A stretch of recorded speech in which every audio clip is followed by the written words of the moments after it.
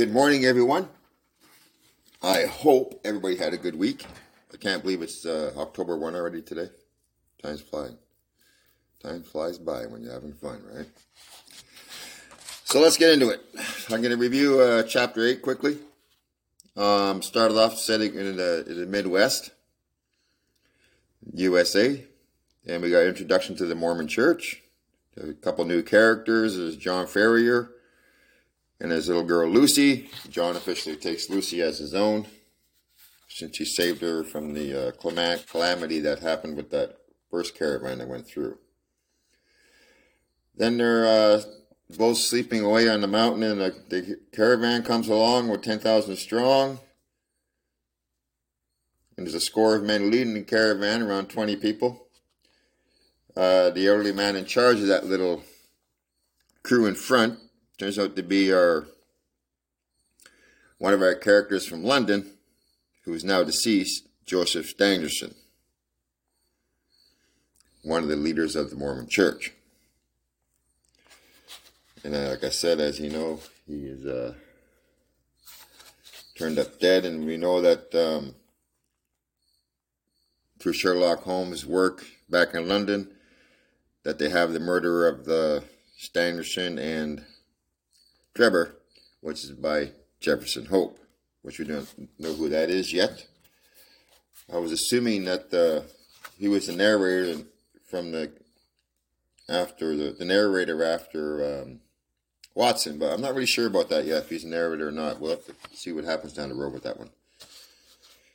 So that's where we're at. So the two of them are taken into the fold of the Mormon Church, and as soon as John Ferrier heard they were from Nauvoo, Illinois, he knew right away that they were the Mormons, because the long history goes back. That's where they started out, and I guess everybody back then knew the whole story. So they put him in the fold, and then the next thing we see is they mention the second in charge was Brigham Young of the Mormon Church, and he directs Joseph Stangerson, to take them under their wing. And they make a comment that Brigham Young's voice is the voice of Joseph Smith, which is the voice of God. So they're in the Mormon Church, and they continue on with their trip to Utah. And the title of the next chapter, chapter 9,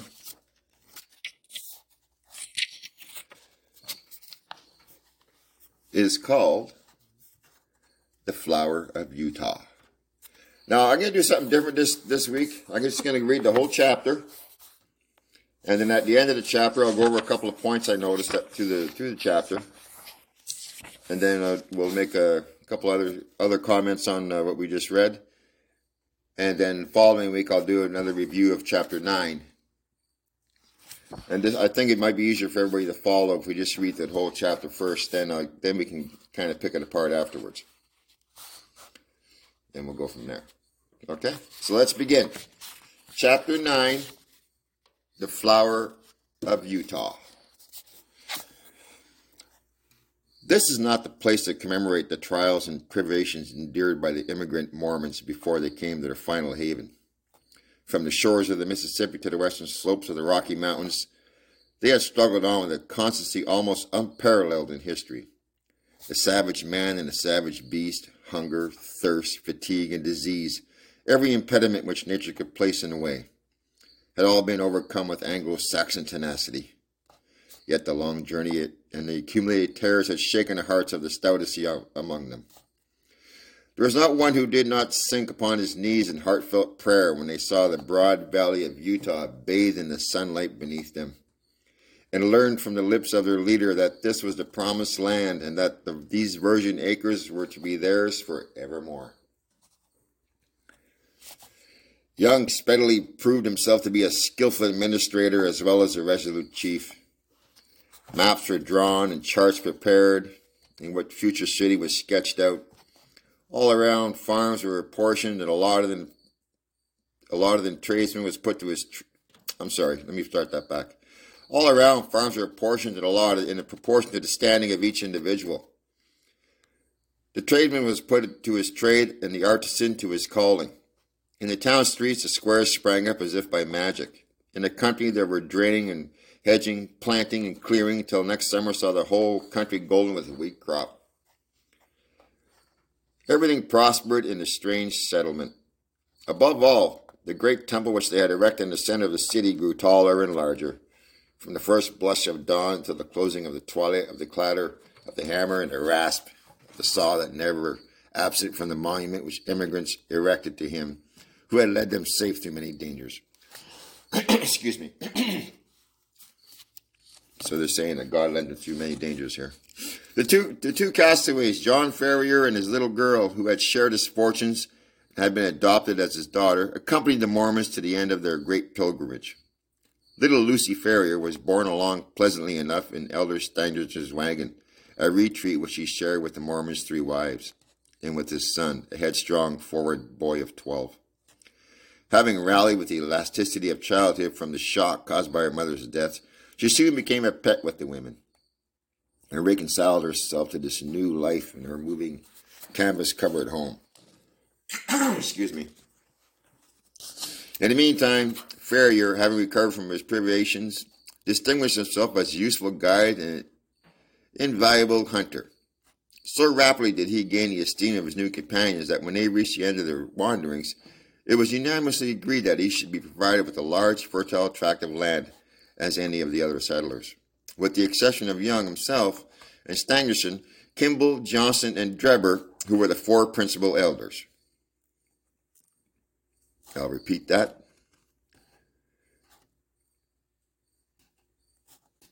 So rapidly did he gain the esteem of his new companions that when they reached the end of their wanderings, it was unanimously agreed that he should be provided with a large and fertile tract of land as any of the other settlers, with the exception of Young himself and Stangerson, Kimball, Johnson, and Drebber, who were the 4 principal elders. On the farm thus acquired, John Ferrier built himself a substantial log house, which received so many additions in succeeding years that it grew into a roomy villa. He was a man of a practical turn of mind, keen in his dealings and skillful with his hands. His iron constitution enabled him to work in morning and evening in improving and tilling his hands. Hence it came about that his farm and all that belonged to him prospered exceedingly. In 3 years he was better off than his neighbors. In 6 years, he was well-to-do. In 9 years, he was rich. And in 12, there were not a half a dozen men in the whole state, in the whole of Salt Lake City, who could compare with him. From the great inland sea to distant Wasatch Mountains, there was no name better known than that of John Ferrier. There was only one way, and only one, in which he offended the sensitivities of his co-religionists. No argument or persuasion could ever induce him to get up a female establishment after the manner of his companions. So I guess John did refuse to go along with the traditions of the Mormon Church. He never gave reasons for this persistent refusal, but contented himself by resolutely and inflexibly adhering to his determination. There are some who accuse him of lukewarmness in his adopted religion, and others who put it down to greed of wealth and reluctance to incur expense. Others again spoke of some early love affair and of a fair-haired girl who pined away on the shores of the Atlantic. Whatever the reason, Ferrier remained strictly celibate. In every other respect, he conformed to the religion of the young settlement and gained the name of an orthodox and straight-walking man. Young Lucy Ferrier grew up within the log house and assisted her adopted father in all his undertakings. The keen air of the mountains and the balsamic odor of the pine trees took place of nurse and mother to the young girl. As year succeeded to year, she grew taller and stronger, her cheek more ruddy, her step more elastic. Many a wayfarer upon the high road which ran by Ferrier's farm felt long-forgotten thoughts revive in his mind as he watched her little lithe, girlish figure tripping through the wheat fields, or met her mounted upon the father's Mustang and managing with all ease and grace of a true child of the West. So the bud blossomed into a flower, and the year when she saw her father, the riches of the farmers left her as the fairest specimen of American girlhood as could be found in whole Pacific Slope. It was not the father, however, who first discovered that child had developed into the woman. It seldom is in such cases. That mysterious change is too subtle or too gradual to be measured by dates. Least of all does the maiden herself know until the tone of her voice or touch of her hand sets her heart thrilling within her, and she learns with a mixture of pride and of fear that a new, larger nature has awakened with her. There are few who cannot recall that day and remember the little instant which should herald the dawn of a new life. In the case of Lucy Ferrier, the occasion was serious enough in itself, apart from its future influence on her destiny of that many besides. It was a warm June morning when the Latter-day Saints were as busy as bees with whose hives they had chosen for their emblem. In the fields and in the streets rose the same hum of human industry. Down the dusty high roads defiled long streams of heavy-laden mules, all heading to the west, for the gold fever had broken out in California.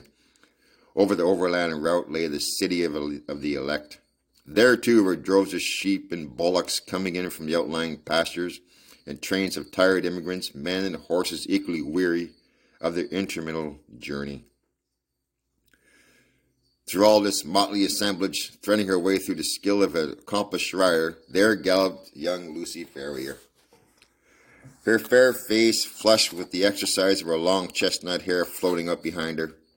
She had a commission from her father in the city, and was dashing in as she had done many times before, with all the fearfulness of a youth, thinking only of her task and how it was to be performed. The travel-stained adventurers gazed after her astonishment, and even the unemotional Indians, journeying in their peltry, relaxed their accustomed stoicism as they marveled at the beauty of this pale-faced maiden that was riding by. She had reached the outskirts of the city when she found the road blocked by a great drove of cattle, driven by a half-dozen wild-looking herdsmen from the plains. In her impatience, she endeavored to pass this obstacle by pushing her horse into what appeared to be a gap. Scarcely as she got fairly into it, however, before the beast closed in behind her, she found herself completely embedded in a moving stream of fierce-eyed, long-horned bullocks. Accustomed as she was to deal with cattle, she was not alarmed in her situation, but took advantage of every opportunity to urge her horse on in the hope of pushing her way through the cavalcade. Unfortunately, the horns of one of the creatures, either by accident or design, came into violent contact with the flank of her Mustang and excited it to madness. In an instant, it reared up on its hind legs and snorted of rage, and pranced and tossed in a way that would have unseated any of the most skillful rider. The situation was full of peril. Every plunge of the excited horse brought it against the horns again, and goaded it in fresh madness. It was all that the girl could do to keep herself in the saddle. Yet a slip would mean a terrible death under the hooves of the unwielding, terrified animals. Unaccustomed to sudden emergencies, her head began to swim and her grip upon her bridle to relax. Choked by the rising cloud of dust and by the steam from struggling creatures, she might have abandoned her efforts in despair, but for a kindly voice at her elbow which assured her of assistance. At the same moment, a sinewy brown hand caught the frightened horse by the curb and forcing a way through the drove, and soon brought her to the outskirts of the herd. "You're not hurt, I hope, miss," said the preserver respectfully. She looked up at his dark, fierce face and laughed saucily. "I'm awfully frightened," she said naively. "Whoever would have thought Poncho would have been so scared by a lot of cows?" "Thank God you kept your seat," said the other, earnestly. He was a tall, savage-looking young fellow, mounted on a powerful roan horse and clad in the rough dress of a hunter, with a long rifle slung over his shoulder. "I guess you are the daughter of John Ferrier," he remarked. "I saw you ride down from his house. When you see him, ask him if he remembers the Jefferson Hope of St. Louis. If he's the same Ferrier, my father and he were pretty thick." "Ah, interesting." "Hadn't you better come and ask yourself?" she asked him demurely. The young fellow seemed pleased at the suggestion, and his dark eyes sparkled with pleasure. "I'll do so," he said. "We've been in the mountains for 2 months, and are not over and above in visiting condition. He must take us as he finds us. He has a good deal to thank you for, and so have I, she answered. He's awful fond of me. If those cows had jumped on me, he never would have gotten over it. Neither would have I, said her companion. You? Well, I don't see that it'd make much matter to you anyhow. You ain't even a friend of ours. The young hunter's dark face grew gloomy over this remark that Lucy Ferrier laughed aloud. There, I didn't mean that, she said. Of course you are a friend now. You must come and see us. Now I must push along, and Father won't trust me with his business any more. Goodbye. Goodbye, he answered, raising his broad sombrero and bending over her little hand. She wheeled her Mustang around, gave it a cut with her riding whip, and darted away in a broad road in a rolling cloud of dust.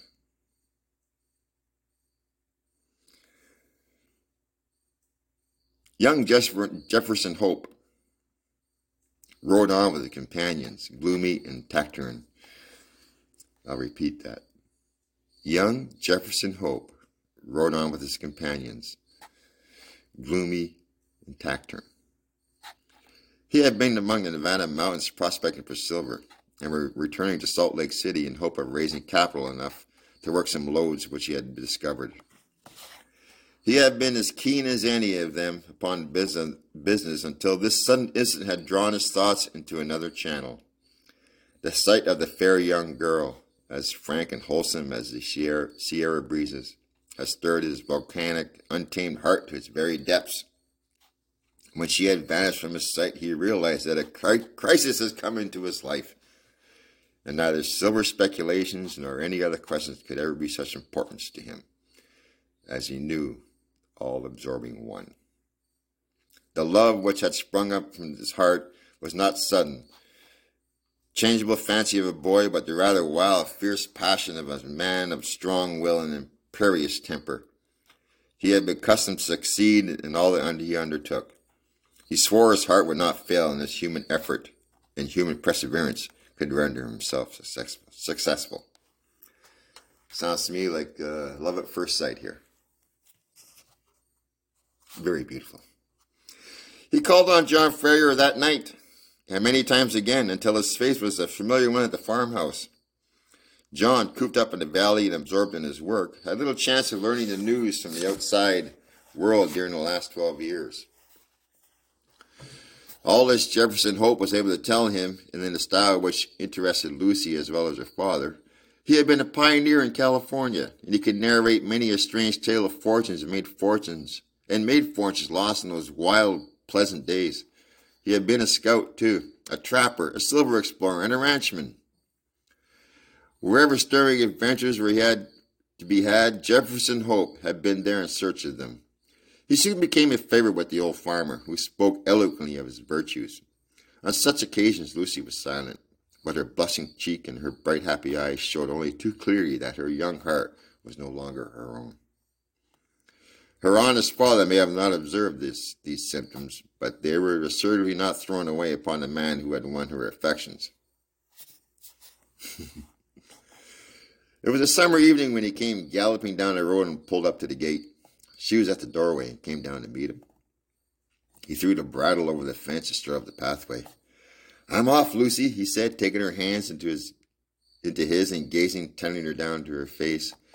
"I won't ask you to come with me now, but you'll be ready to come where I am here again." "And when will that be?" she asked, blushing and laughing. "A couple of months at the outside. I will come and claim you then, my darling. There's no one who can stand between us." Lucy just looks and thinks and asks, "How about my father?" she asks.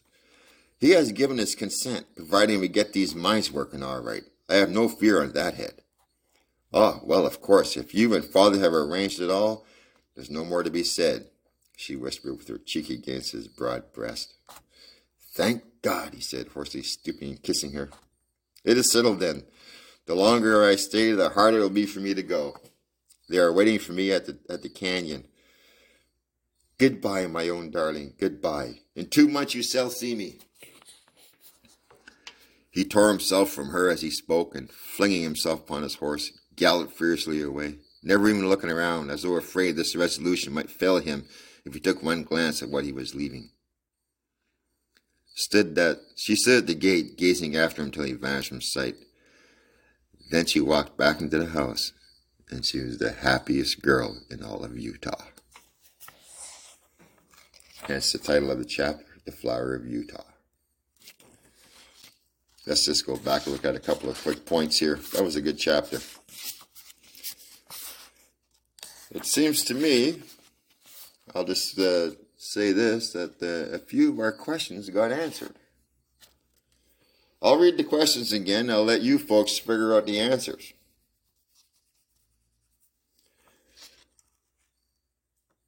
Who is Jefferson Hope? Besides, we know, as Sherlock discovered, the murder of two men. Who is seeking revenge on these two that were killed? And who was the woman that has the mysterious wedding ring that was intended for her? Now we go back in the beginning of the chapter. We see that the two gentlemen who turned up dead in London are one of the elders of the group, Stangerson, Kimball, Johnson, Drebber. So Stangerson and Drebber are definitely involved in something here because they turned up dead, as we know.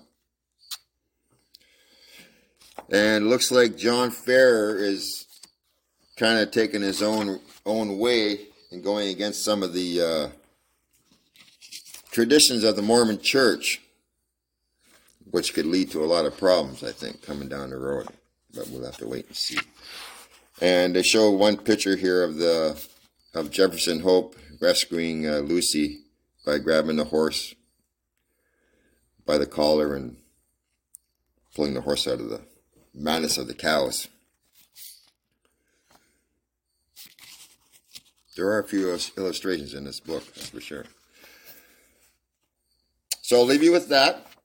And then next week I'll go ahead and do a good review on Chapter 9. I think we all know where this is heading. I think we all know the answers to the questions. And I think we all know who the Flower of Utah is. The only thing I'm really confused on yet, which I'm hoping to find out soon, is the narrator. Because the narrators of the book is a very important role, as just as anything else is in the book. I am still quite like 50-50 that it's John or Jefferson Hope narrating this section of the book. I haven't seen anything to tell me that it isn't, and I haven't seen anything to tell me that it is. So right now we're just going to have to assume it's the author himself narrating the story. All right, folks. Everybody have themselves a great week. Think about the questions. Like I said, I'm working on a website. My website's going to be with GoDaddy.com. And once I get that up and around, I'm going to have everything transferred over from our podcast to the website. And then in future, I'm thinking of just an idea. I'm going to get a Patreon channel. And if I can get set up properly, I'll do video readings instead of just reading through a mic. You'll get to see me read for you. That'll be on Patreon. And that will cost $1 a month if I ever get it set up. The way things are so busy anymore, it's hard to say how far I'll get along with that.